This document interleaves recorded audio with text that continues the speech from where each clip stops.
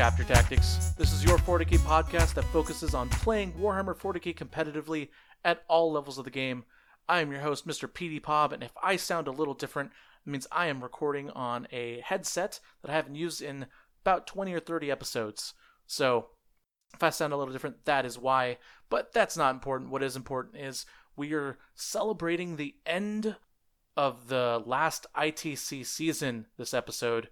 We're going to talk about what we liked about the ITC a little bit. I know there wasn't a lot that went on, but more importantly, as we do every ITC season, we're going to talk about the end of the season, the Las Vegas Open, although this year that doesn't exist, so we're going to settle for the Las Vegas Nopen. That's right. I'm sure you've heard all about it by now. It's all over the interwebs. If you know anything about competitive 40k, you've probably seen it somewhere. We're going to talk about that. We have the team of the Ocho in here from last year's Las Vegas Open. They're going to tell you all the good stuff, everything you can win. We're going to go over the lists. We're going to talk about what cutting edge 40k armies we like to win the whole thing, and so much more. It's going to be an exciting time. But first, let me introduce the Ocho team, starting off with Val Heffelfinger. Hello, Pablo. Bring in the energy. So good to be back. How are you? It's great. You know, I think it's fitting that you were to come back on Chapter Tactics. Your inaugural 2021 debut is all about the Ocho and Las Vegas Open. I'm excited to have you on. I just want to say that when we were doing the Ocho last year, you were like our stressed out executive producer, wandering around in a suit, always sweating, very stressed out. So it was. I had a lot of upper execs to please. That's right. I had to make sure the chairmen were satisfied and all that good stuff. But Val, you aren't the only one who ran the Ocho. We also brought the Falcon with us. Hi. You know your caw gets worse every time you come. Hey. It's pathetic. Hey. It's pathetic. Hey, it's Awful. me. Anyways, Peter the Falcon, of course, stats wizard, and also the person who got Goonhammer involved with the Las Vegas Open. And then finally, the real personality, the charisma, other than Adam Camilleri, the Paul Murphy. Hey, welcome. Thanks for having me. Thanks for coming on, man. I'm excited. Let's just jump right into it. Las Vegas Open. What should the people expect, Val? People should expect a whole lot of streaming going on across a really amazing array of 40K content producers from YouTube and Twitch, and two amazing commentators last seen together on the Ocho last year, Paul Murphy, Adam Camilleri, talking for 36 hours or so while I trying to make sure that everything works. So kind of like last year. Yeah, except from Part the comfort two. of our own home. All right, so we know there's streaming going on. Give us some of the big names that people are expecting to see on the Las Vegas Open stream.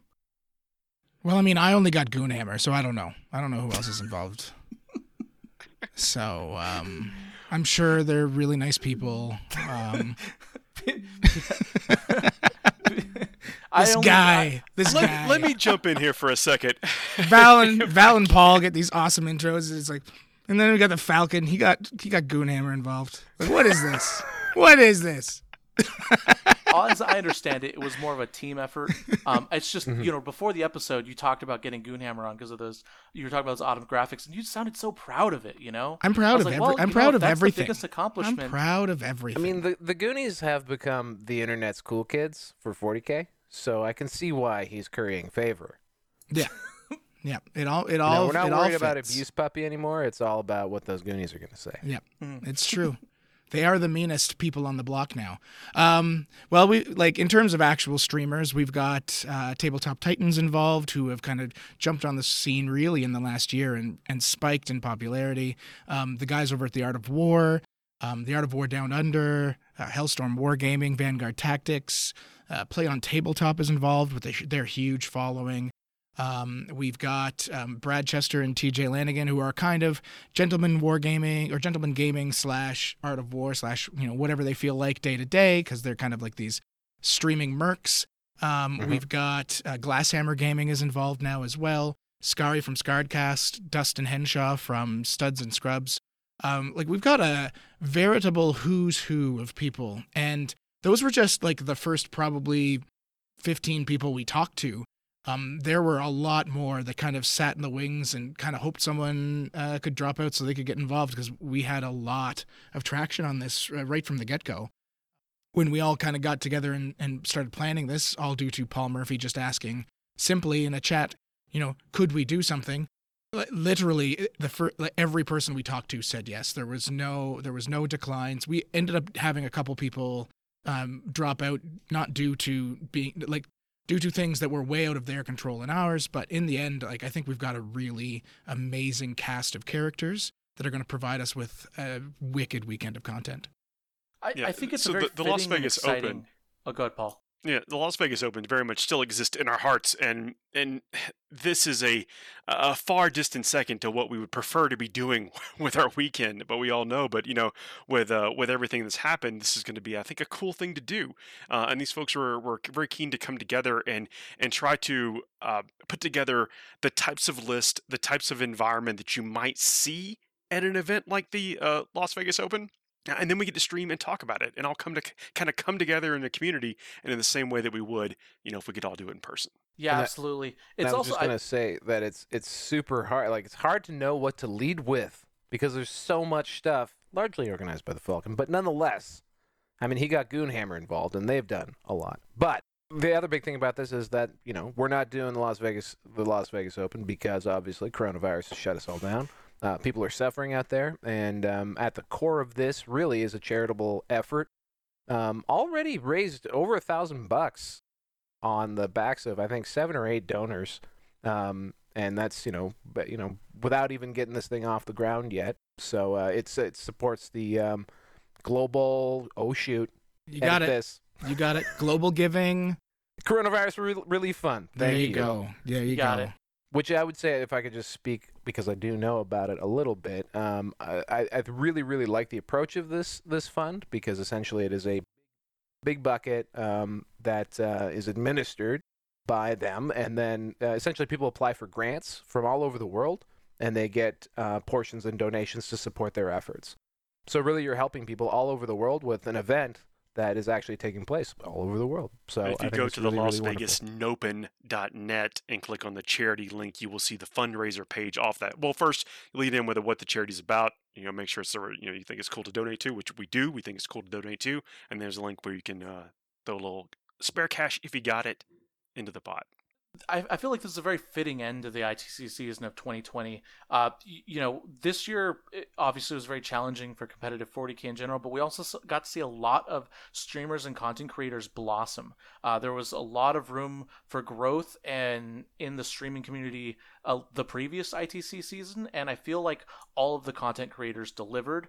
And the Las Vegas Open is going to be a culmination of all of their hard work and your hard work as well.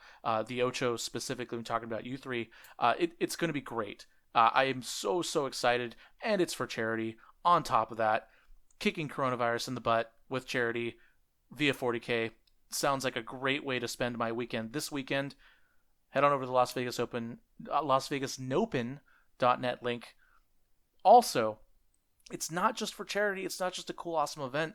As you guys mentioned, it's cutting edge LVO level play all weekend, starting at Adam Camilleri's 2 a.m. Australian time, going all the way through to the dregs of Sunday evening, just like the LVO would normally have happened anyways. It's, we've got all these big name players, people who quite frankly probably would have made the LVO stream anyways, or at least had the Falcon talk about them for 20 minutes on the Ocho. And so let's go and talk about these lists and these players specifically. Who are some people that you were really excited to see? What are some matchups that you want to see? Are there any lists that you think that really kind of stand out to you and you think will do well or will catch people's attentions? When can I talk about Blood Angels? I just want to... Well, Paul, you hit which Blood Angel list do you want to hit up? Do you want to hit up the Dante Sanguinary Guard list, or the kind of more generic "I'm gonna punch you in the face"? Well, I mean, if I were to look at just what I know about what's happening out there and how strong certain lists are performing right now for this edition, and just I think what has the tools, I'm going to say Harlequins. Like, I think Harlequins are ones to watch. Good. here, and it's almost kind of like a blessing and a curse that they are going up against Brian Pullen's Blood Angels in the first round of the jump here. Yeah. Yeah, we're talking about the Tabletop Titans matchup. Adrian Phillips running his Frozen Stars Harlequins list. This is one of the 3 or 4 Harlequins lists that have been overperforming really for the entire season. It's a very hard-hitting, close combat list that is as fast as all get out. It has a ton of tricks. It's way more durable than a lot of people think, but you really have to think it through. And he's going up against Brian Pullen, who wanted to try his Always Be Charging list, which they had talked about on their stream a few times. Brian feels, and the Titans as a whole feel that Sanguinary Guard, a little too cheap for what they can do. So to show that off, he's running 28 Sanguinary Guard with Dante, a Sanguinary Priest, some Assault Intercessors, this and a squad of Inceptors because they are good as well. And this is really just a list that's all about pushing forward and pushing your opponent's stuff in. Not a lot of strategy really involved. It's just about murder. So it's a very interesting matchup. I'm super curious to see how it goes. The Titans did their own videos on it where they kind of went through their thoughts. Brian feels really confident his list is going to go all the way because of its simplicity. Something we didn't mention at the beginning. If the people listening right now don't know what the Nopen is, this is a 16-person elimination RTT, single elimination RTT, and players are not going to be necessarily carrying their lists from round to round. So it's very possible that Adrian beats Brian. He has to send his Harlequins list up to Vanguard Tactics. Someone from Vanguard Tactics has to pick it up and play it. Maybe the guys at Vanguard aren't that great with Harlequins. I can tell you from experience, Stephen Box has played a very similar list, and he is going to be there. So it's very, very plausible that the Harlequins would be in good hands. But it is something you need to consider with some of these lists when you're trying to predict who's going to win. Look when who's you're supposed to making play your them in bracket. the next round. Yeah. Go ahead, Paul. Yep. So when you're making your bracket, you're going to be wanting to look at the list and the player who may be playing that list, and you can actually make a bracket. I think right at the challenge. Yeah. Yep. Links also on the Nopen site. Las Vegas Nopen. Yep. So this is if you're looking at this, I'm going to be really curious how this plays out because I think that some of the tools in the Blood Angel list are not necessarily all that effective against some of the things in the Harlequin list because of some of the tricks they can have. But the Blood Angels can be everywhere, and I don't want to say the Sanguinary Guard are undercosted. I think they're perfectly balanced, but they are also really good. Now, one thing I did notice, so I definitely want to talk about other lists as well too, but I had this question kind of burning when I was looking through the lists on the LasVegasNopen.net website. There was a lot of variety, actually. I was actually surprised by the level of variety. Was that intentional, or do you really think that is a snapshot sign of the meta moving towards a more healthy state? I don't think we put many restrictions on what they could take. I mean, there is some. There's to think about the models, and there was some consideration over what models and how comfortable we were with if there was a need for proxies and whatnot. So there is just a slight bit of consideration. But I believe a lot of this came about organically. I mean, we challenged these participants to take what they would have taken to wish to do well in an event of this significance.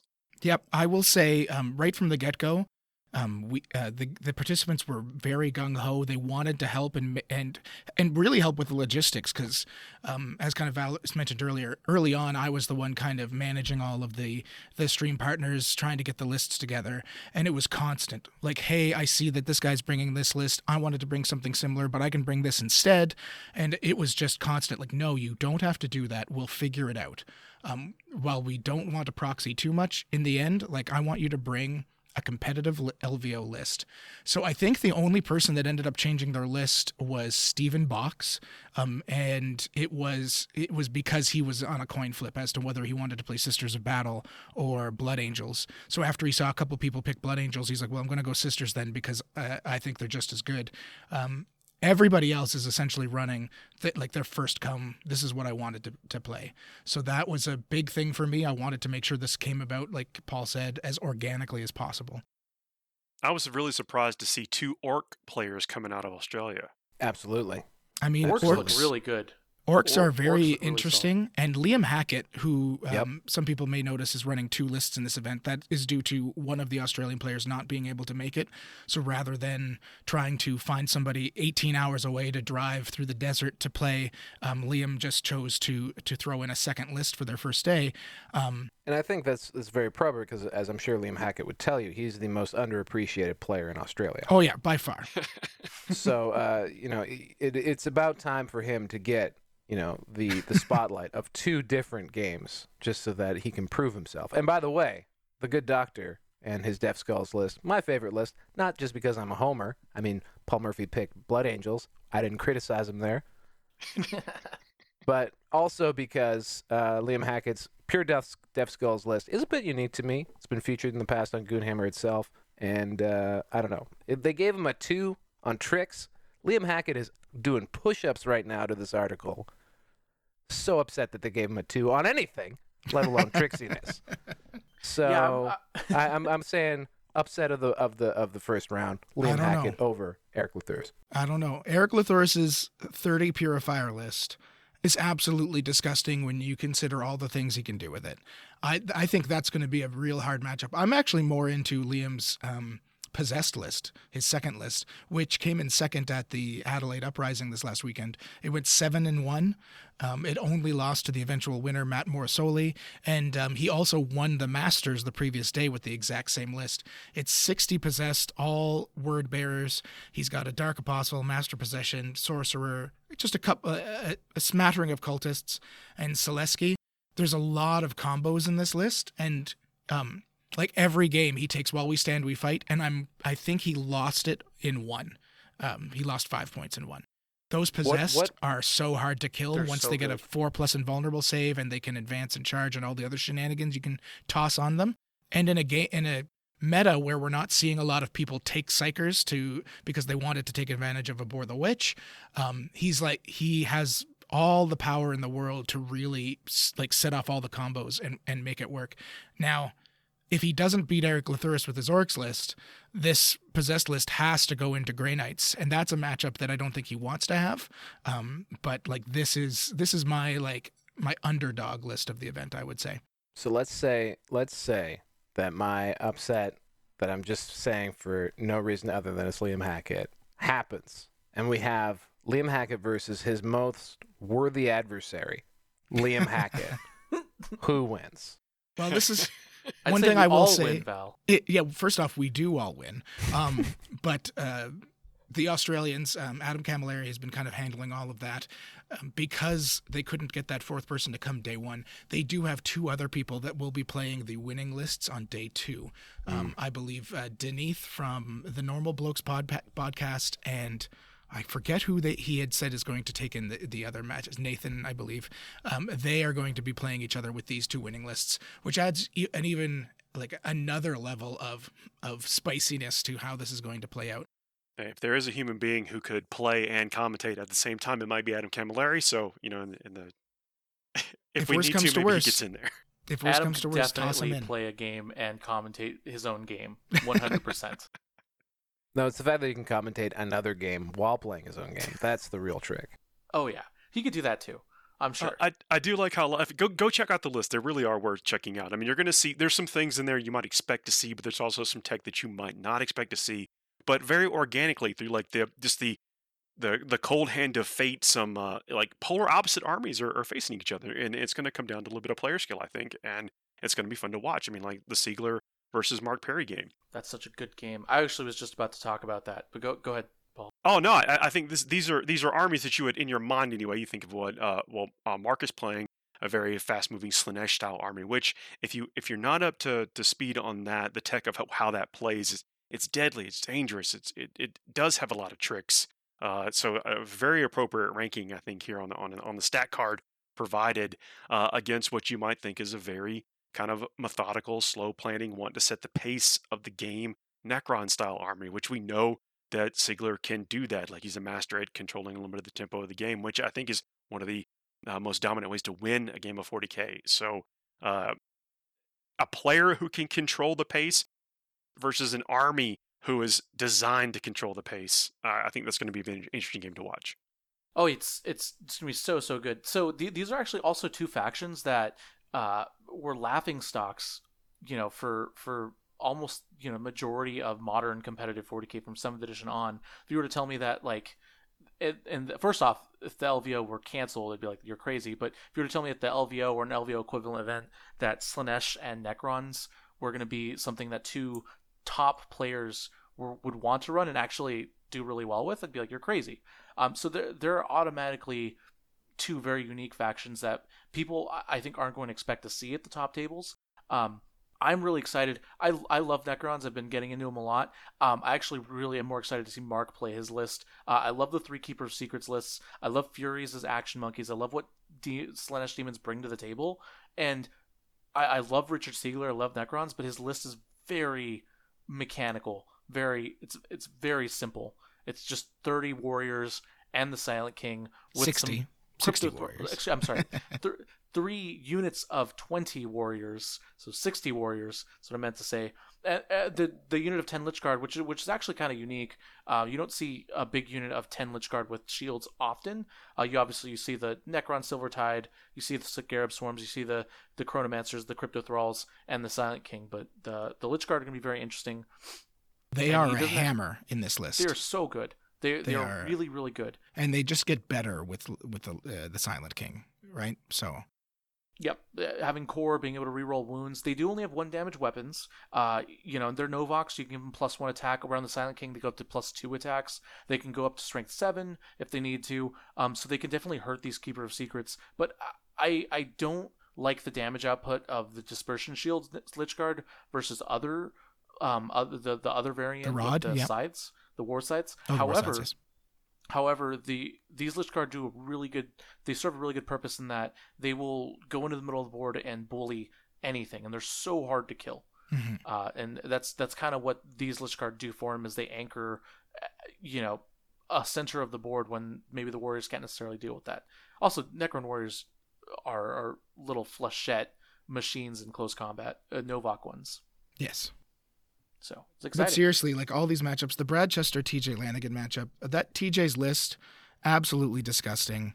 Mm-hmm. One of the things we can say in advance of this matchup, when we had the list deadline created, the participants all asked if we could wait for the Death Guard book to come out so that TJ could run something from it if he wanted to, because they all kind of put him in big props as a Death Guard player.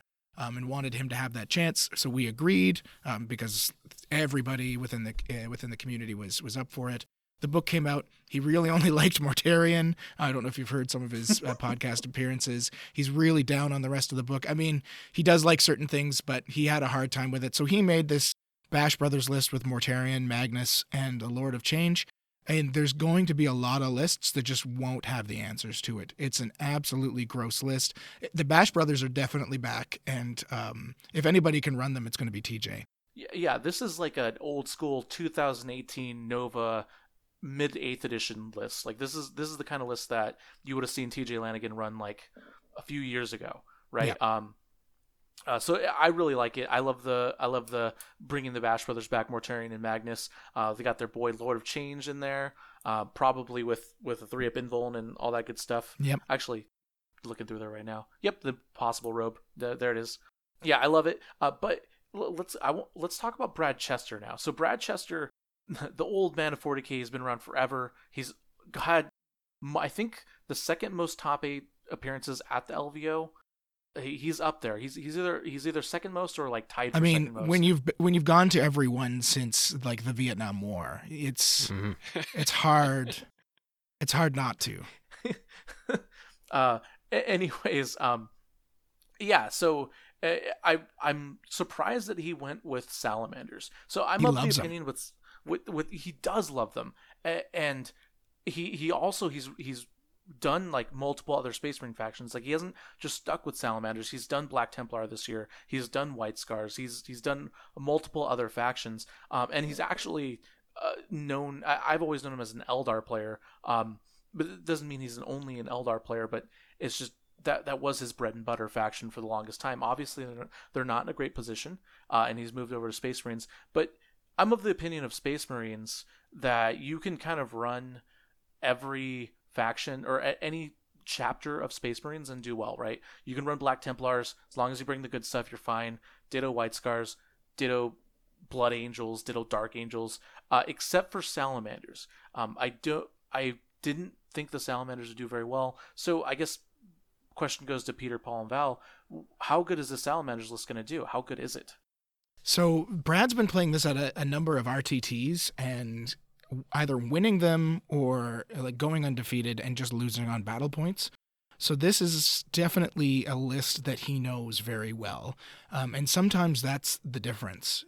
If you know your list, if you know the tricks, and this is definitely a take-all-comers list. I'm not sure how it's going to do into kind of like the skew that we're seeing from TJ with the 3 big boys and then just Nurglings kind of on the side. But if anybody can figure it out, it's going to be Brad. Like this list is all about having answers to everything. So he's got that 6-man aggressor, Flamestorm aggressor squad. He's got the Blade Guard. He's got the multi-melta attack bikes, which people have been talking about for a while, but have really only started seeing play recently, with a lot more talk about them after Mortarion came out. 9 plasma inceptors because Eradicator's got a little bit of an increase in points. Multi-melta attack by stayed the same, so you can kind of increase. You got extra movement. It's all kind of plays in. And he's still got his 3 Eradicators because the Salamanders, they still aren't bad. Like this list has a little bit of everything.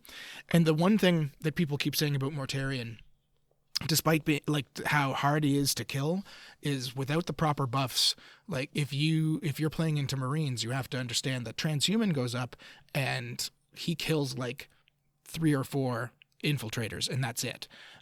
So TJ's got to be careful that Mortarion doesn't get tied up with these kind of smaller 5-6 man Primaris squads, because like that's probably going to be how Brad pulls this out until he gets off a really good like Melta shot or something and try to slows him down that way.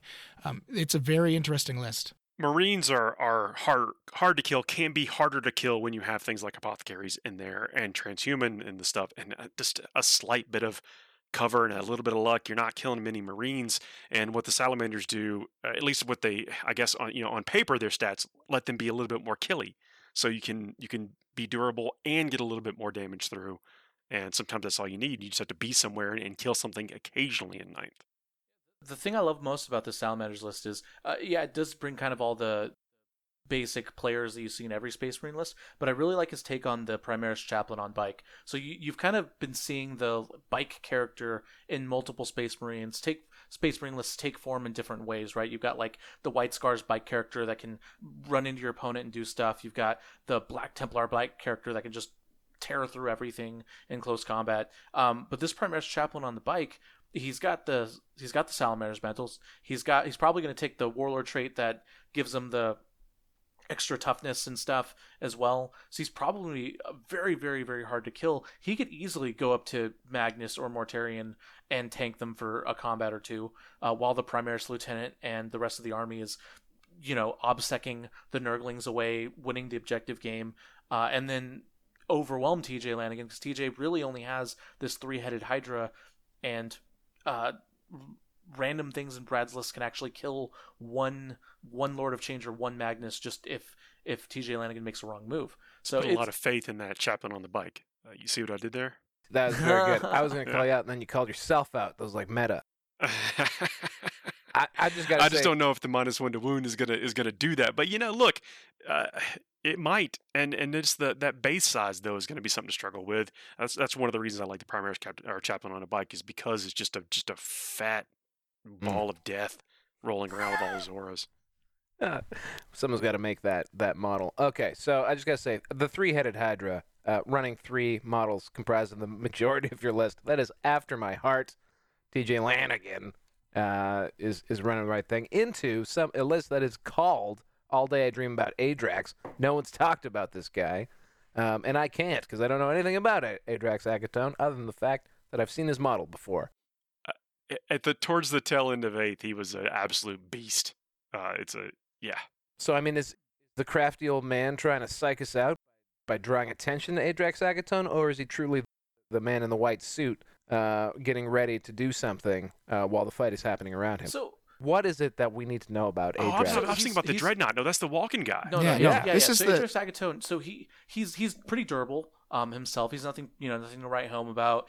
He has a 4-up invuln, relatively tough for an infantry model, but it's really his ability to. I believe you add 1 to wound rolls, or you Yes. reroll wound rolls. It's something. It's like a lieutenant on crack ability, but it's in melee. So Yes. it's just it's add 1. I just loaded it. So yeah, it's add 1 to wound rolls to Salamander's units within 6 inches of him if they charged. Right. So on the charge, you've got Agatone. He's leading his Legion of Boom Space Marines list up the center of the board, which what Salamanders want to do, and then giving +1 to wounds to infiltrators, assault intercessors, aggressors, even inceptors and Blade Guard veterans. Everything in that list wants +1 to wound in close combat. It just adds an extra oomph to his game plan on a pretty durable character. Also, he just gives him reroll ones to hit.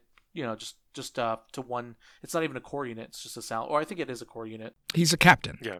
He's Core, the yeah. he's like the 3rd company captain in the lore, and he turns your Salamanders into Blood Angels, and that's pretty solid Yeah, for a pretty shooting good. army. It's good. Yeah. Also, he's got like a 4 damage Power Fist Thunderhammer. or Thunderhammer. Yeah, he's not terrible at all. Brad loves him. This name was actually selected by me because his version of the name was not safe for work. So we went with something a little less salty, a little less NC-17. And speaking of, if you'd like to join Adrax Agatone's OnlyFans, the link will be in the description Not like down this. below. Not like this. All right. There's another faction that we've seen duplicates of that is gaining popularity, gaining steam, is making its argument for being in the top 3 factions. That's Adepta Sororitas, Sisters of Battle. So Stephen Box is bringing Sisters. I really like his Sisters list. He's bringing back the Calexis Assassin. That's a model we haven't seen in a year and a half. What do you think about his take on Sisters versus everyone else's take? He's going Zephyrim heavy. He's bringing Celestine, who I've actually been seeing people moving away from. But he's still got the Repentia, obviously, the Rhinos, the Retributors. What do you think about his take on Sisters versus Tank Roberts's?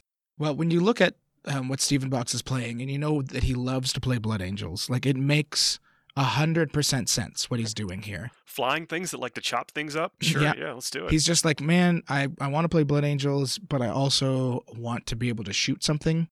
So why not do that? So yeah, he's got these 30 Zephyrim, and he's got 27 Repentia. That is a ton of close combat. And Repentia almost always trade up. Zephyrim, with the slight buffs they've gotten, +1 to strength on the power swords, and I believe they got a point decrease with the FAQ. They're a lot spicier than they used to be. And then you tag on a couple Retributor squads because why not? Multi-Meltas are really nice, so having 8 of them hanging around is not terrible. This list it's really good.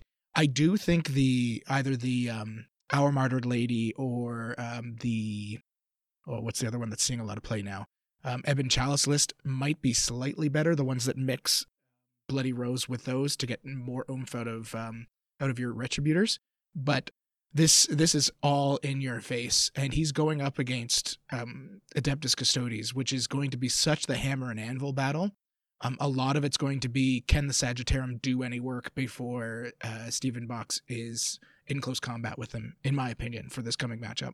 So that is a really interesting game that I want to see play out. I think Stephen's got it, but if he fails a couple charges, all of a sudden he's taking a ton of heavy bolter shots to the face.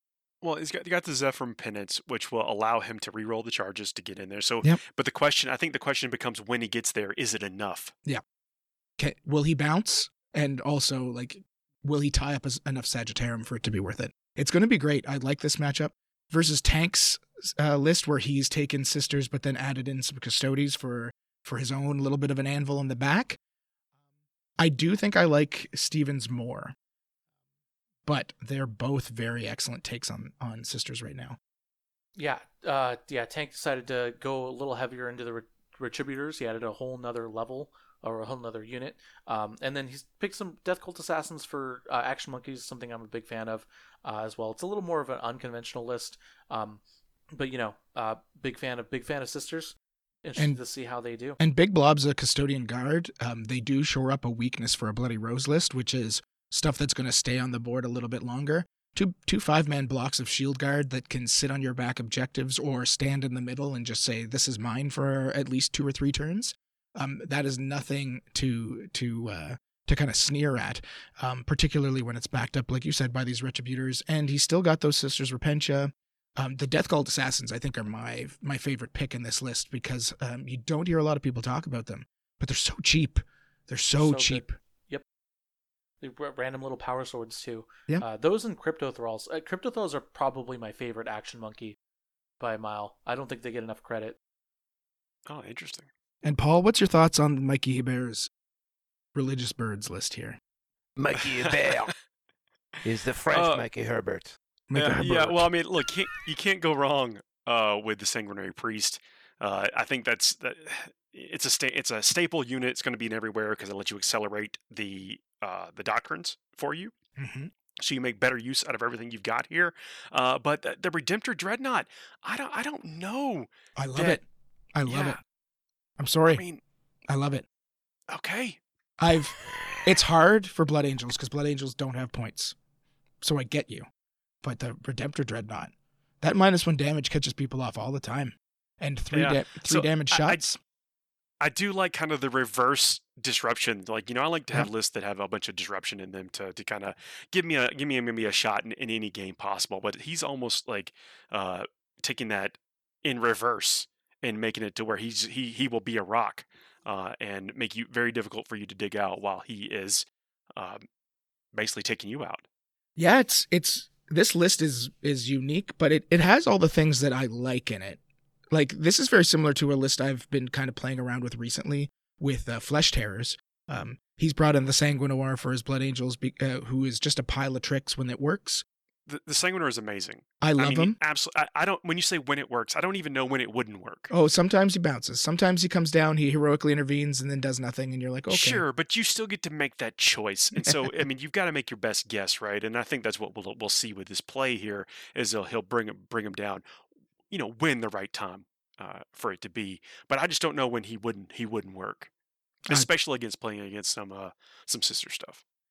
Into Sisters, I like it. There's some other matchups I'm not so sure. I played with Sanguinoir a lot. I do love him. It's just, like I said at the beginning, like, points are such a thing with Blood Angels because you're always like, where can I find another 150 so I can take 5 more Vanguard vets or 5 more Sanguinary Guard? Can I just shout out something here that catches my eye, which is Tactical Squad with the Las Cannon. I mean, I just like that he is, getting back to the roots. Yep.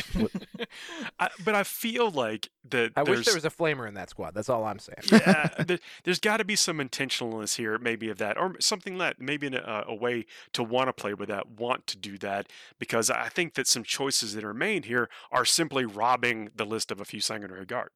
Yep. But at the same time, it's cute. Like the Impulsor, I like that now with the new missions. Impulsor's great. With the new missions, having something that might let your guys survive that extra turn so that turn 5 comes, you're going second, you can jump on that final objective. I love that now. Impulsors had kind of lost a lot of oomph at the beginning of 9th, but we're starting to see people talk about them again. And he brought back the Smash Captain. I mean, he put a bunch of stuff into it to make it work, but he's got him. He's taken 2 Warlord traits, and he took the Hammer of Baal, but that's... his captain here is a full-on Smash Captain now. But the more you invest in characters like that, the better they do. So That's a solid choice. Yep, I like it. I like it a lot. I mean, they just need to be off somewhere doing something, and with a slight bit of protection, either because they can't be targeted or they're behind some terrain or something, and they're just wreaking havoc on things. Moreover, again with my cutting edge analysis, what do you guys think of the name matchup here between Michel Herbert and a guy named Tank? That's great. Yeah. Love it. It's poetic. I think poetic. This is gonna be good. No, so I'm happy to be proven wrong with this list. I do think it needs a little bit more of the get out there. But the Death Company, I know I talk a lot about Sanguinary Guard, but the Death Company are very good. Mm-hmm. I mean, it's almost a shame that they do get outclassed, but just barely by the Sanguinary Guard. So you're not going to see them as often, but they are still very good. Yep. All right. And then finally, I want to talk a little bit about the only list to score a ranged power rating of 5 on Goonhammer's stats. As of now, I understand that Goonhammer is adding more and more to these, but let's talk about JT's Drukhari list, right? First of all, I like that people are bringing Dark Eldar back into the mix. People are excited about them. I think in 3 months' time, I think they'll be right up here. Probably not in the top 5 factions, but who knows? I don't know anything. All I know is people look a little excited about them. So, looking at JT McDowell's list, what earns it this ranged power rating of 5? It's the Venoms, it's the Ravagers, and that's it. I am very proud of JT. You need to understand something, Pablo, and you probably already understand it, but I'm saying this for the listeners. For Val. And for Val. After the FAQ, Drukhari are in a place to be very, very abusable. 10-point Reavers, 8-point Racks. JT had the option to go to Clown Town here. He didn't take any Reavers. He only took the Racks that he loves, not like 50 like we're seeing with some of these Drukhari lists that are it's starting hard to not hit take 4 and 40, 1s. 30 plus racks. It is hard, but when they're that cheap, when Reavers are 10 points, it's hard not to take 27 of them. Really, it's just a matter of the fact that China, Russia, and the United States, as well as Britain, have all sold out of them immediately post FAQ. So but yeah, like he's playing a Drukhari list that's doing what Drukhari does.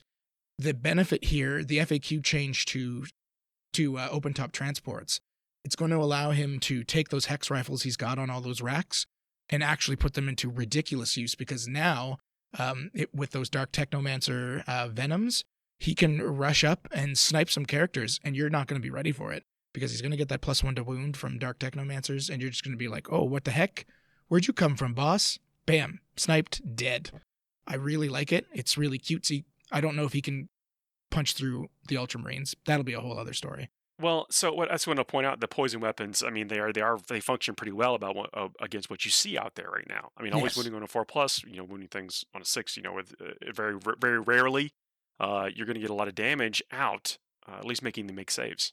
Yeah, I actually really like his matchup into this Ultramarines list. So we'll go ahead and talk about the final list we haven't talked about yet. Scuba Steve's play on tabletop Ultramarines list, bringing my boy Marneus Calgar back, the Fister himself, and his buddy Chief Librarian Tigurius. This is an Ultramarines list that speak to little baby Petey Pob's Ultramarines heart back when I first started playing 40k. It's actually not a bad list. It's the kind of Ultramarines list I would really like. Ultramarines kind of have fallen off the wayside. They're not the best Space Marine faction. They don't have the best chapter. Thomas tactic. Bird is getting ready to murder you. He's You pissed. know that. He's so I mean, mad. Like, look, Thomas. Where are you? You're not in the Las Vegas Open. Where are you? Okay. He's driving Scuba a Steve comically is- small car in a parade right now. That's what Thomas Bird's doing. but I feel like every Space Marine player who has their own faction, like I feel like Ben Sherman would say that about Black Templars. Like I feel like every Space Marine player who plays their unique flavor of Space Marines would say that their flavor is the best Space Marine flavor. But that's not the point. The point is that I think this Dark Eldar list actually pairs up really well against this MSU style infantry heavy Space Marine list. Everything in JT's list can kill a unit in Scuba Steve's list, with the exception of the Mandrakes and the Medusae, but that's not their job, right? So the Racks can kill these suppressors, these little aggressor squads, or the one little aggressor squad. The Scourges with their blasters can definitely drop down, kill something. The Ravagers are going to do a lot of work, and the Space Marine list doesn't have a lot to reach out and touch you, right?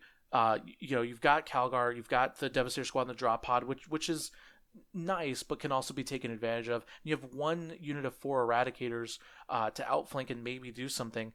I really like this Ultramarines list, but I actually like Dark Eldar in this matchup specifically. Yeah, and also it's important to remember that they're not built to play against each other, kind of thing. Yes. This is these what are you have to build take-all-comers lists. about Yeah. what you see against the field. And in this particular matchup, I really think that the drawback here is the aggressors. I don't think the aggressors are going to be able to be brought to bear to do what they want them to do, and so there's a lot of points wrapped up in that. So he's going to have to be finding an alternate use for the aggressors. And anytime you can kind of get your opponent having to make different decisions than they want to make, then you've got an advantage. So I agree with you that the advantage is on the Dark Eldar in this case. Yep. All right. But that his is list it. name is S Club 7. S Club 7. I don't get it, but I like it. You don't Pablo? Okay. I'm out. doesn't- I'm leaving. I can't believe this. You Ain't don't no know party S like an Club S Club 7? party. Okay. Pablo, you've gone down 3 points. 3 respect points lost. Continue. He only had 3 points to start. Oh man. But I love Strange. this. I love the suppressors. There's Yeah. a lot. There's things in here in this Ultramarines list that I do really like, and I think the suppressors are things that have they're maybe a sleeper. You know, we could maybe learn a lot from what we see out of the performance of these guys. Minus Yeah, 3 absolutely. points. So after a quick Google search of S Club 7, we'll get back to you after this commercial break starting now. This episode is brought to you by HP Instant Ink. No one is reading your mind, but HP Instant Ink knows when your printer is running low and sends you new cartridges, so you never have to think about ink. Save up to 50%. You'll pay less than $5 a month for ink and never run out again. Find out if your printer is eligible and enroll today at hpinstantink.com. Conditions apply. For details, visit hp.com/instantink Spotify. Okay, and we're back. Turns out S Club 7 is a British pop group. according They to were. Google. Yes. S Club. Ain't no party like an S Club party. Come Yes. on, man. Pablo, I know you're like 11 years old, but come on. Come on. He's like the same age as us. Old, isn't he? No, I believe I'm like 10 years younger than both of you. Yeah. Well, you've aged badly. Fair enough. Anyways. oh. Should I comment? Should I make a comment? Anyways. Paul Murphy over here is made of some sort of wax that just stays perfect. He's the forever. epitome of distinguished gentleman. Absolutely. I have a question for the floor, because I only add value to this show. I would like to ask, because, there were some restrictions. I'm sure some people may have done things a little bit differently. But of all of these lists, if this was a normal year, what do you think actually has the legs that what might have actually had the legs to go the distance in a real LVO?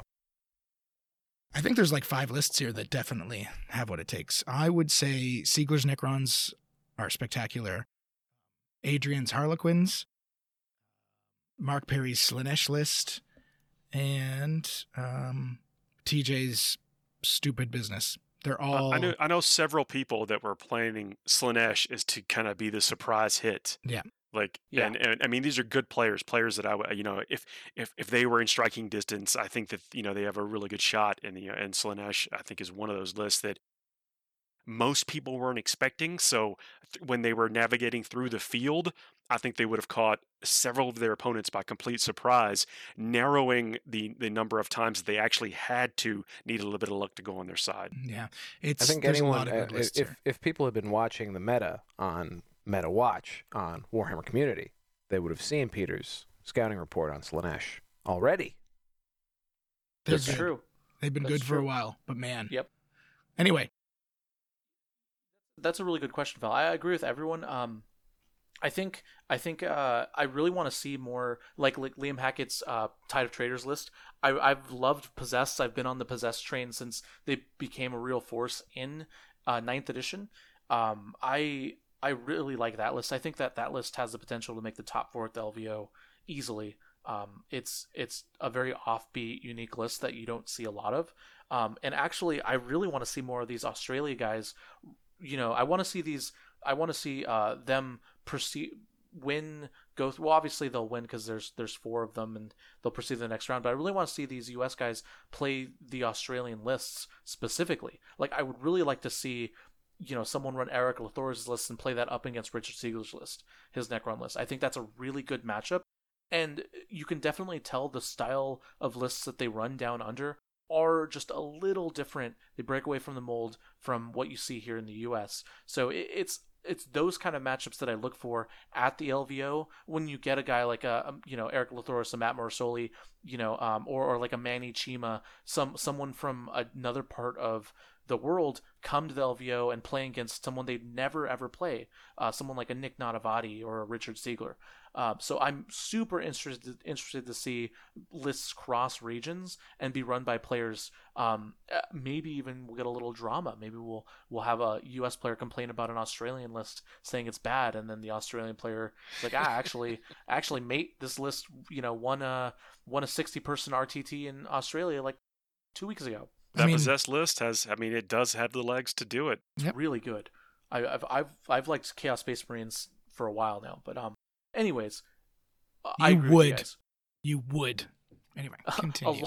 I agree with you. A lot of these lists, if you were to throw darts at 8 random lists and say this is your LVO top 8, with the exception of maybe one, I'd be like, I'd be 100% sure like that. Yep, that looks like a good top 8.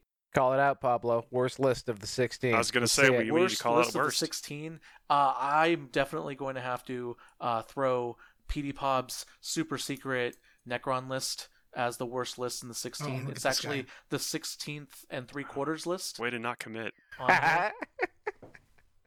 Amazing. I honestly don't want to pick a worst list. I actually really like all of them. Do orcs make the top 8 this year, Pablo? This is it. This is the biggest call you make every single year. Absolutely make the top 8 this year. They're getting out of the first round. They're going to lose. Oh, no. They only have to win one game to make the top 8 this time. Though, you orc players, I feel you like... orc players? You orc players, you yes. Orc I'm players. addressing you, all of the ones who listen to the Chapter Tactics podcast. I feel like every year, around the LVO time, every single orc player who's ever played competitive 40K listens to this podcast and lets me know about my predictions, how wrong I am. Usually I predict the orcs to make the top 8 at the LVO. It's been a time-honored prediction, except for last year. Lo and behold, the one time I don't predict them to make the top 8, they make the top 8. Top 8. First time ever. Amazing. So here we go. Top 8 or no top 8 this year? So I think they're going to make the top 8. So making the top 8. I'm wrong. Here we go. We're not going to see an orc list in the top 8. That's the way it works. But yeah, I think these are all very, very good lists. If I had to pick a weakest list, I would say it's probably one of the sisters lists. Yep, I know, right? It's hard. It's really hard. Maybe the Ultramarines list. Maybe. We'll see. I don't know. We'll see. It's tough. For the listeners, there is a challenge bracket, as Pablo mentioned earlier, challenge.com/Las Vegas Open, or you can go to lasvegasopen.net, and the links are all there. If you want, you can put in your own predictions for who you think are going to win all these games, and we are going to give a prize to one of the people that comes closest, if not most accurately, predicts who's going to win this. It was just set up yesterday. Last I looked, there was only 9 or 10 predictions, so your odds are real good, and it's free. So just do it. Put in your prediction. If you win, you might get something good. There's been a lot of support put into the prizes for this event, and a lot of real spicy stuff available. Mm-hmm. Yeah, just do it. All right. Let's move on to the second segment of the episode. Just real quick. We're all this talk about the Las Vegas Open. We had a pretty interesting year. There was some innovation. There was setbacks. What were some of your favorite things about the ITC season? Not about competitive 40K, but about the community that the three of you looked back on and enjoyed. I know it's a hard question, so take your time. I can start. It's actually easy for me. Is that I've seen everybody, take a focus on hobby and engage with people positively. Like my Twitter feed is only hobby folks, so I get to see a lot of people's work in progress, what they're doing, and what I've tried to encourage people is, look, you can't play as often as you want, but you can still, this is one of those hobbies that we share that you can still spend time doing it. You could be reading a novel, you could be listening to an audiobook, listening to a podcast, putting together models, painting, there's all, we are fortunate enough to, with everything else, with us not being able to interact as socially as we want to, we can still be in our hobby. Mm-hmm. And that's been nice. Oh yeah, 100%. Not only that, but content creators have really, stepped forward and started hobbying, right? You've got the Gentleman Gaming crowd. They've been doing a lot of hobbying. You've got competitive guys. You've got, the Art of War guys. They've been doing hobby streams. And that's not to say that they're necessarily people who didn't hobby regularly, but their niche was always competitive 40K. That was their big niche, and I loved seeing all content creators across the board moving towards a more hobby focused way to enjoy the community. And I agree with you, Paul. I think the community's really done a great job of kind of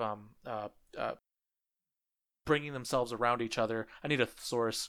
Bringing themselves, rallying around each other, and focusing on the hobby and promoting it. And I really like it. I think maybe what you're looking for, trying to put your finger on, or tongue, if you will, is the word resiliency. And this resiliency actually led me to make a terrible investment call, because I assumed people would not care about Warhammer when they couldn't play it anymore, when they couldn't see their friends anymore, and that has not been the case. Blowing the doors off. People have been finding ways to do this. There's been a lot of great leadership from the community about how to try and do this safely when things aren't as over the top, when there aren't so many breakouts. But when things slowed down in the summer, people were still trying to be careful. It was, I thought, really cool how at events some of this stuff got politicized, obviously, with around mask wearing and that sort of stuff. But I found that by and large at most tournaments it was not even an issue. People did what they had to do to try and get to see their friends and play this game and be a little bit normal this year. And I don't know, that spirit and just how this community has probably somehow grown during this period of time, I just find really awesome and really gives me a lot of hope for what we'll see coming probably in the second half of next year. Yeah, I agree. What about you, Peter? I mean, I don't know how to do this without just reiterating everything everybody said. We're doing the Las Vegas Open, it's a charity event, but it's also for the community because of just how awesome it is, how resilient it is, how these content creators really upped their game, right? This is all because of who the greater community is, how strong they are, how amazing they generally are. It's just that's the whole point behind this Las Vegas Open thing, behind all this, is we have all these amazing people that have upped their game to try and make this at least somewhat more palatable. And if you look at Hammer Out Cancer happened, it feels like forever ago, but it was only last week, 2 weekends ago. They raised $12,000 in one weekend. They couldn't have the normal quote unquote big names that they love to have for the charity Hammer events. They still raised an enormous amount of money. People donated hand over fist, and I guarantee you it wasn't because there was a Necron army available or anything like that. People wanted to give money to help out. And we're already seeing it with this COVID relief fund. We're having people donate hundreds of dollars for nothing. We're not giving out a prize for most donations or anything like that for this, right? This is if you can give, please give. And we're already seeing that again. I've seen so much. I'm part of so many communities now because of COVID. I get to witness all these things, and there's so many just amazing people in this hobby that you miss out on. But we've come together now because of this, and it's truly incredible, and I love this community for it. The Falcon also sees all the bad things you do too, folks. I do. So remember that. I do. But I try not to talk about them for a lot of reasons. I have a therapist now. So just remember that when you're painting your Slaanesh models at midnight, the Falcon is watching. Yeah, stop with the baby heads. That's just stop it. That is number one on the Falcons list. Let's calm down on the baby heads. Yeah. All right. Anyways, thank you. I agree with you guys. I think the community-focused stuff has been huge this year. I am so excited for next season. The Las Vegas Open is going to be a hallmark event in 40K history. It's going to be known as the day all the content creators got together and brought something truly special to everyone. I wish it was all of them. I really do. I wish we could have brought in more people. But you're right. You're right. Not all of them, but a lot, and they're really good. A lot of them. You know what? For 5 folks trying to throw this together, we got as many as we can do. So I gotta say, man, if you have just a podunk, Warhammer stream channel, just throw it up there. You know, like just join in on the party. Everybody online streaming this weekend. Let's just make it happen, and let's see how many people we can just get that Warhammer category up to. You know what we haven't watching talked about live. at all, and I think it's incredible, is we have a Spanish announce table. Yes, And these That guys are is incredible. You have the Ocho. we have the actual Ocho. The We Ocho. we have the legitimate Ocho. Xander and Bazaar from Deep Gaming. I want to say Deep Impact Gaming, but it's probably not. That sounds too sexual. And La Voz de Oris. They've joined us. Ooh. They came to us and they said we would love if we could commentate your games in Spanish. And we were blown away. And they've been so helpful already. And they have brought eyes to this that we would never have expected. The raffle hit well over 1 million tickets, and it was I would say a lot of it was because of them live streaming stuff week to week. It's great. I love it.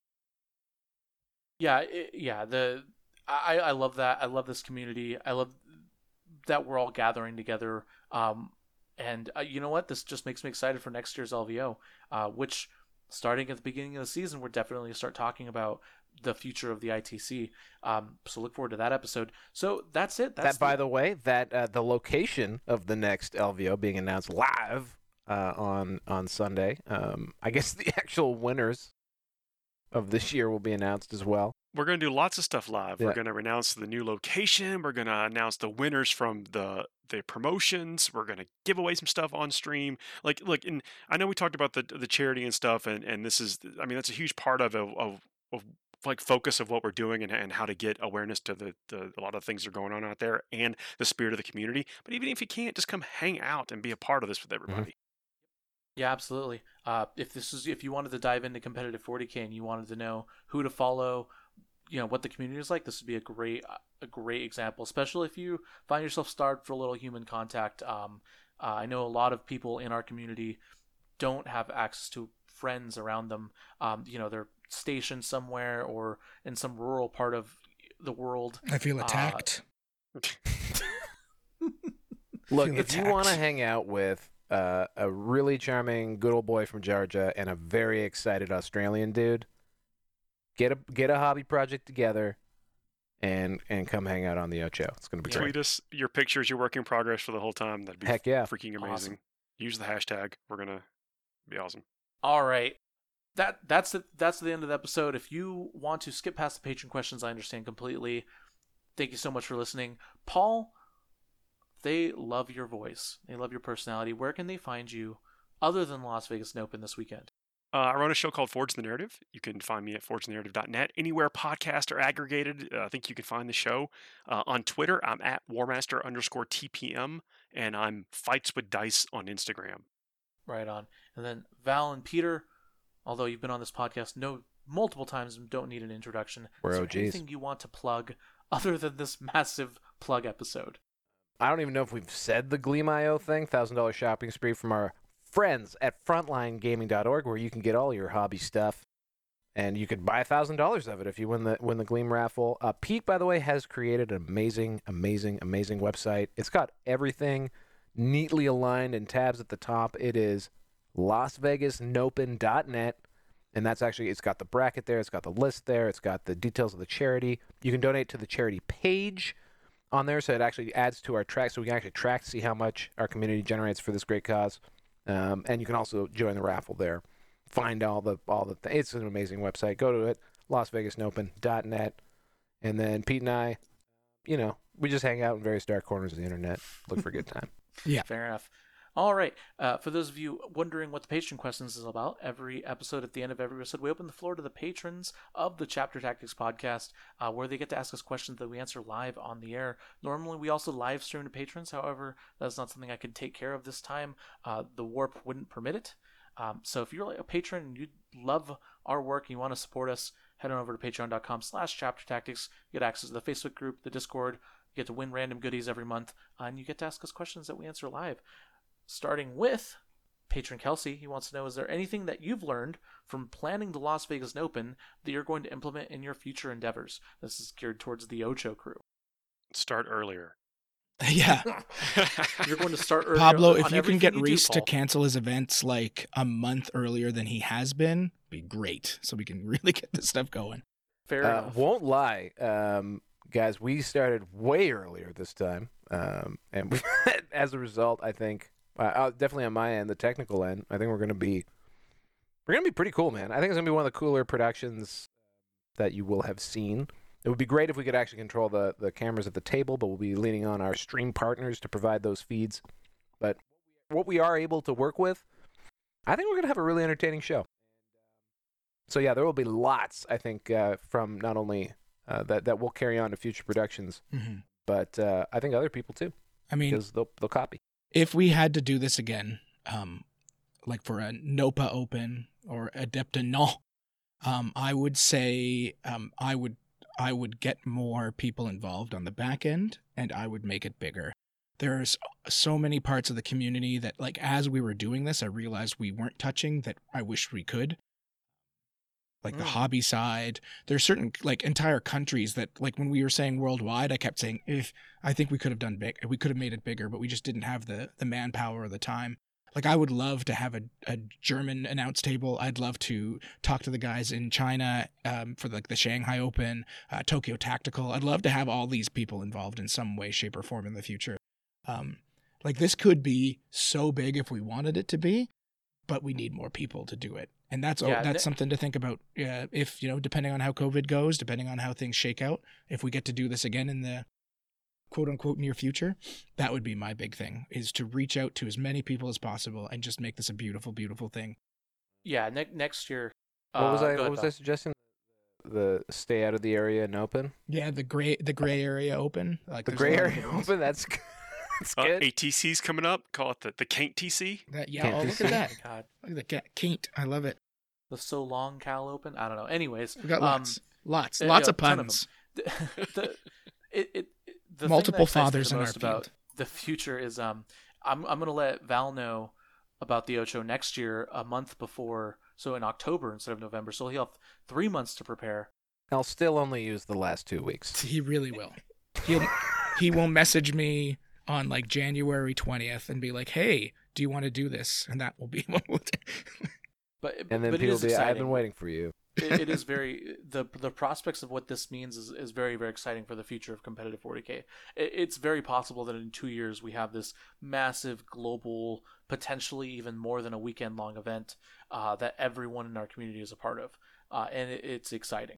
Pablo, I want to say, like, I've had people reach out to me that were shocked we weren't already doing that. They were like, "This isn't just like a full-blown convention. Why don't you call this guy?" And I had to be like, "Listen, that's way over my head, buddy." Like, I had a lot of people contact me that were above my pay grade. I'm going to say, where I had to be like, "I am really sorry, but this can't happen."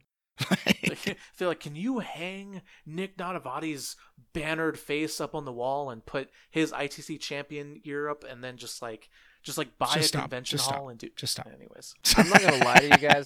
I've been watching a lot of these stream feeds pretty closely because we got to co-stream them, and we'll be putting some overlays over them and that stuff.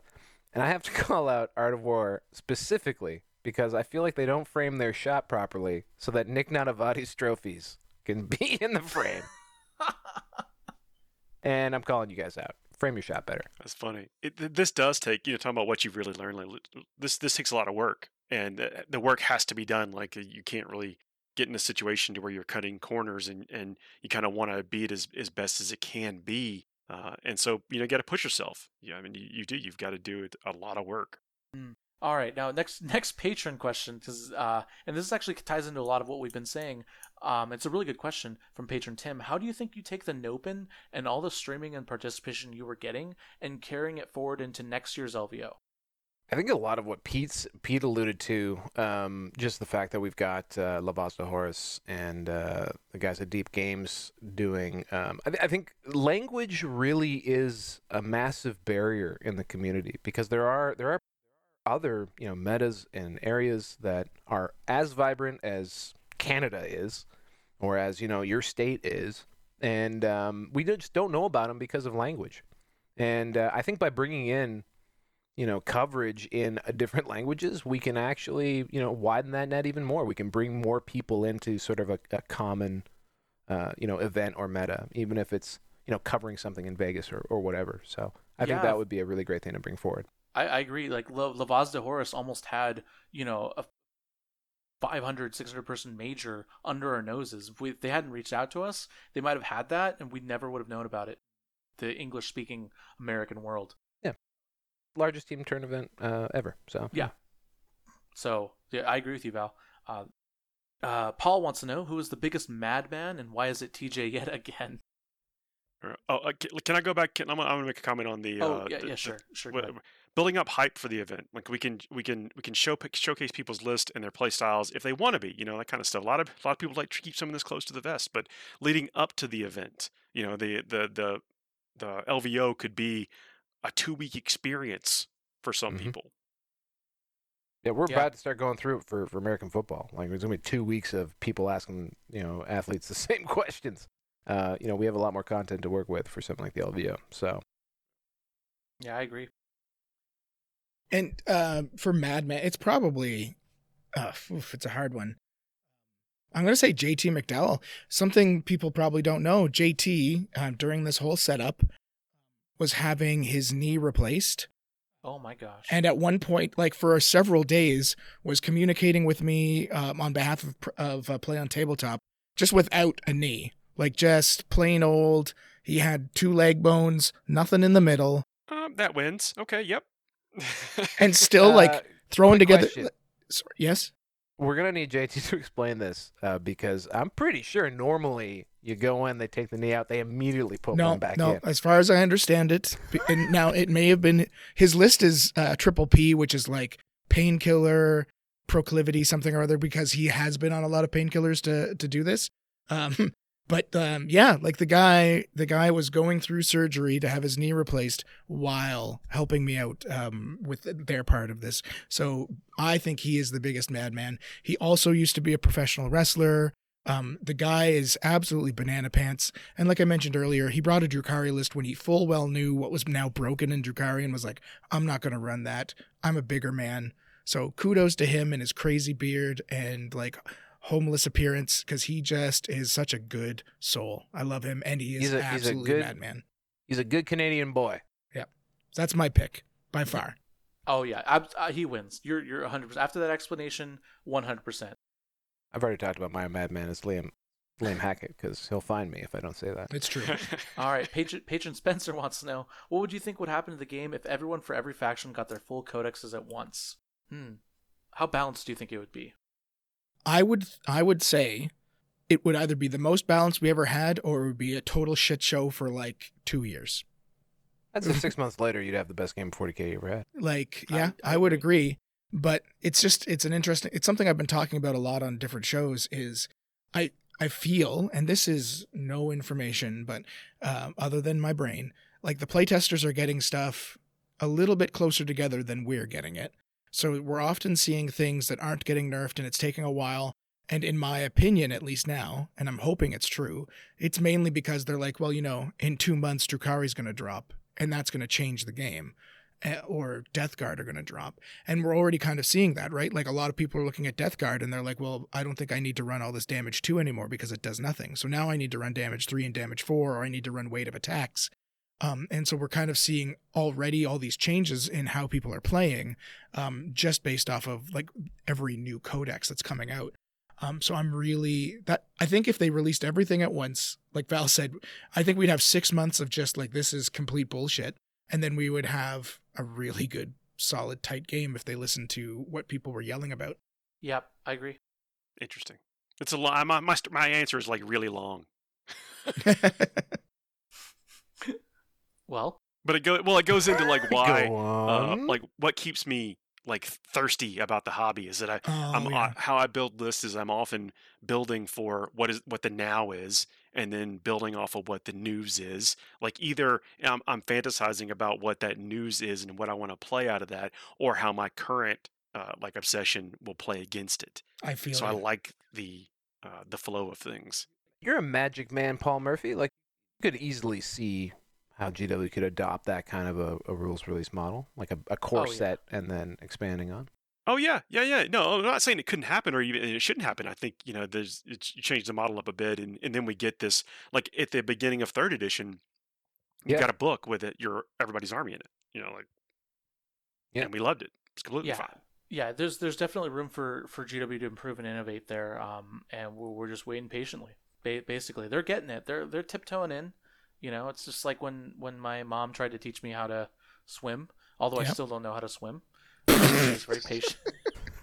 When my mom a taught great me how to story. swim, she That didn't sound like a good analogy, folks, but actually, pretty good analogy. yeah. Pretty good, pretty spot on. When if you really think about how GW does things, you'd understand. This is exactly the story that we needed. And Pablo hasn't even drowned, so like, Yeah, that's true. I'd say I'm flourishing actually. And his stocks Go are higher with than the they've ever magic been. analogy, though. I mean, I don't want to pretend to even understand supply chains of all these giant corporations or whatever. But it's a different thing when you're dealing with cardboard, when you're dealing with Well, physical models. I yeah. would imagine. Yeah, well, back on Magic real quick. Even Wizards still has issues with keeping up with the times, right? So if you look at their Challenger decks are supposed to be the top cutting edge decks, meta decks that you can buy and play with and win with. Even those are about 3 months behind the meta, which in the Magic community, the Magic meta moves a lot faster than the 40k meta. It goes literally like month to month in some cases, right? So and Magic actually doesn't release as much stuff as 40k does. 40k GW releases a lot more than what Magic does on a consistent weekly basis, and there are times when 40k potentially uproots their competitive community more. The real difference is bearing in mind, like all I meant by that, because remember, my Magic knowledge is 25 years old, so I remember like you had Ice Age, and then you had Alliances and like Home whatever. more than Homelands. 25 years. Val. Homeland. So like there would be a core, and I think you see it almost in what GW is doing. They have a core release, and then they release all their codexes, and then they have like the campaign launch. They had like Psychic Awakening last year. That's like an expansion. So it's there. It's just that the way it all comes out is a little strange. That's all. All right, next question. Patron Nick with the important questions that we need to know. Who wins in a fight, a hot dog or a taco? Taco. I think a taco. No Tacos are question. hard. Yo, hot dogs from the Uh-oh. streets. It depends on where that taco came from, I suppose. It's true, actually. Guys, listen. TJ style taco. Okay, TJ style taco versus New York hot dog. Listen, Okay, I New York went. hot dog is the worst hot dog you could have possibly picked. It is a boiled, sad wiener. I went to get Mexican food with Pablo once, and he was so mad at the place that was selected that I thought he was going to leave me on the streets. So I have to go with taco because like it is something that should be taken seriously. Well, so the shell of the taco is integral to the taco, whereas the bun of the hot dog is not integral to the hot dog. So you're saying the hot dog could shed its bun and beat the taco up? And still, you probably wouldn't even miss it. Wow. Wow. I mean, just think of a hot dog. It is literally a concentration of all kinds of beefs into one tube. It is concentrated beef. Yeah. Right? I think suspect beef wins in a fight. I don't know. I don't know, man. The taco brings a lot of different combinations to the table. A lot of different styles. You've got like hipster tacos, TJ style tacos, trashy Del Taco taco. No, You you know, can't go into a fight with a soft taco. I mean, for one, all right, it has Fair to be enough. a crunchy shell taco, and the crunchy shell taco is not going to stand up to the onslaught of a wiener. I don't Man, know. there's I don't know why we aren't talking about hot dog tacos. I think that is a legitimate strategy here. Let's get out of here. let's It's get not out of here. bad. By the way, It's not Patron bad, Nick Pete. had a 40k related question. Nick, I chose the better question. Because your other question's garbage. No, that's actually not a bad question. Anyways, Patron Nathan wants to know, is it time for some fantasy 40k drafting or bracket predictions? I'm wondering if we will also see an open every year now. Okay.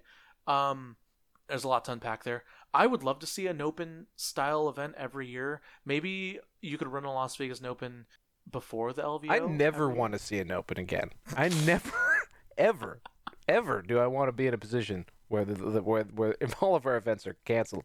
May the Nopen never rise again. But maybe an invitational tournament before the LVO would be cool. I'm telling you, That'd be like it's a hype part of the hype machine. You know, that's yeah, big I exciting. agree. And then 40K fantasy drafting and bracket predictions. We talked about bracket predictions a little bit, but the 40K fantasy drafting is absolutely going to come back next year. Oh, yeah. I had big plans at the beginning of 2020 for it, and obviously those didn't come to fruition. My deadline was Adepticon to get those plans ready, and then Adepticon got canceled. So, but yeah, fantasy 40K drafting is something that the community absolutely wants and ties into more of that hype stuff. I want to hear Adam and Paul talk about the random stats that the Falcon pulled up on Richard Siegler in 2019, and that sounds great. All that's amazing. That's all coming. That's all down the pipe. Heck yeah. Brett wants to know when our next GT plans are going to be. When's the next GT we're planning on attending? Why is it the Dallas Open? I think that's hard Southern to. American United States. Yeah. No GT plans for us, I believe. I mean, all jokes collectively. aside, I want to encourage everybody to be safe. Like, this is Yeah. a serious For thing, real. and be safe. No joke at all. My border's closed. I can't go. Yeah, we'll see. So I don't have any GT plans, but I am planning stuff through Frontline. Obviously, we're running the event coordinating, and it is a revenue stream of Frontline Gaming. It's something that we rely on and depend on. So I'm definitely planning GTs and planning majors and planning cons and stuff for Frontline in the future. There's a lot of really exciting stuff going on that I obviously can't talk about. So that's kind of what my plans are focused right now. But I allow myself to fantasize about events starting in September. So Yep. if I was going to play in a GT, I would Yes. say September. That's where I allow myself to dream of actually being at an event. Oh, this Yeah. stuff is definitely possible. Like, and I don't mean be like a Debbie Downer or whatever, but I mean we got to be realistic and smart about it. And Oh, yeah. then that's it. And if Yeah, and if we're in a situation where it's realistic and smart, then I want to roll dice. I want to go to concerts. I So wanna roll bad. dice. It's like, yes, it's in my blood. I have to do this kind of stuff, and I cannot wait till we can do this kind of stuff. all right, right on. Well, that's it. That's actually the episode. Thank you so much, Paul, Val, and Peter for sticking around for the entire thing through the patron questions. It was awesome having you guys on. I'm so excited to see the Ocho this weekend. For those of you, finally, Val, one last plug. Where can they go to find the Las Vegas Open? LasVegasOpen.net. You can find the challenge.com bracket there where you can actually do your predictions. We don't have the fantasy, but we got bracket predictions. Again, an amazing raffle. Please go and get as many of your points as you can so you can win some amazing prizes put up by not only Frontline Gaming, our Lord and sponsor, but also the Falcon. 40kstats.com bringing some prize heat. Amazing. Army Painters contributed. And then, of course, our really great cause. You can find the link to donate there as well. So lots of great stuff on LasVegasOpen.net. Yeah, and then more importantly, all of that's going to be streamed on Twitch. So you'll find the links at LasVegasOpen.net. So if you're unfamiliar with Twitch and you want to follow along, get familiar with it. We are actually. I'm also going to say because we haven't really said where you can watch it. All of the partners will be streaming their own normal channel. So if you really like following your Titans or your Play On guys, you can go watch them live as you would. We will be doing badass coverage that will be looking at all of the games going on at that time. I think we will probably be oppressively represented and restreamed all over the place. Our main home base will likely be the Frontline Gaming Network on YouTube channel. That's what I'm leaning towards. But if you go to the Ocho on Twitch, you'll definitely find us there too. Perfect. All right, guys. Thank you so much for coming on. Guys and gals, you are all the best listeners in the world. Thank you so much for listening to this episode of Chapter Tactics. I'll see you all this weekend at the Las Vegas Open stream. And as always, have a good one. Bye-bye. See you, everybody.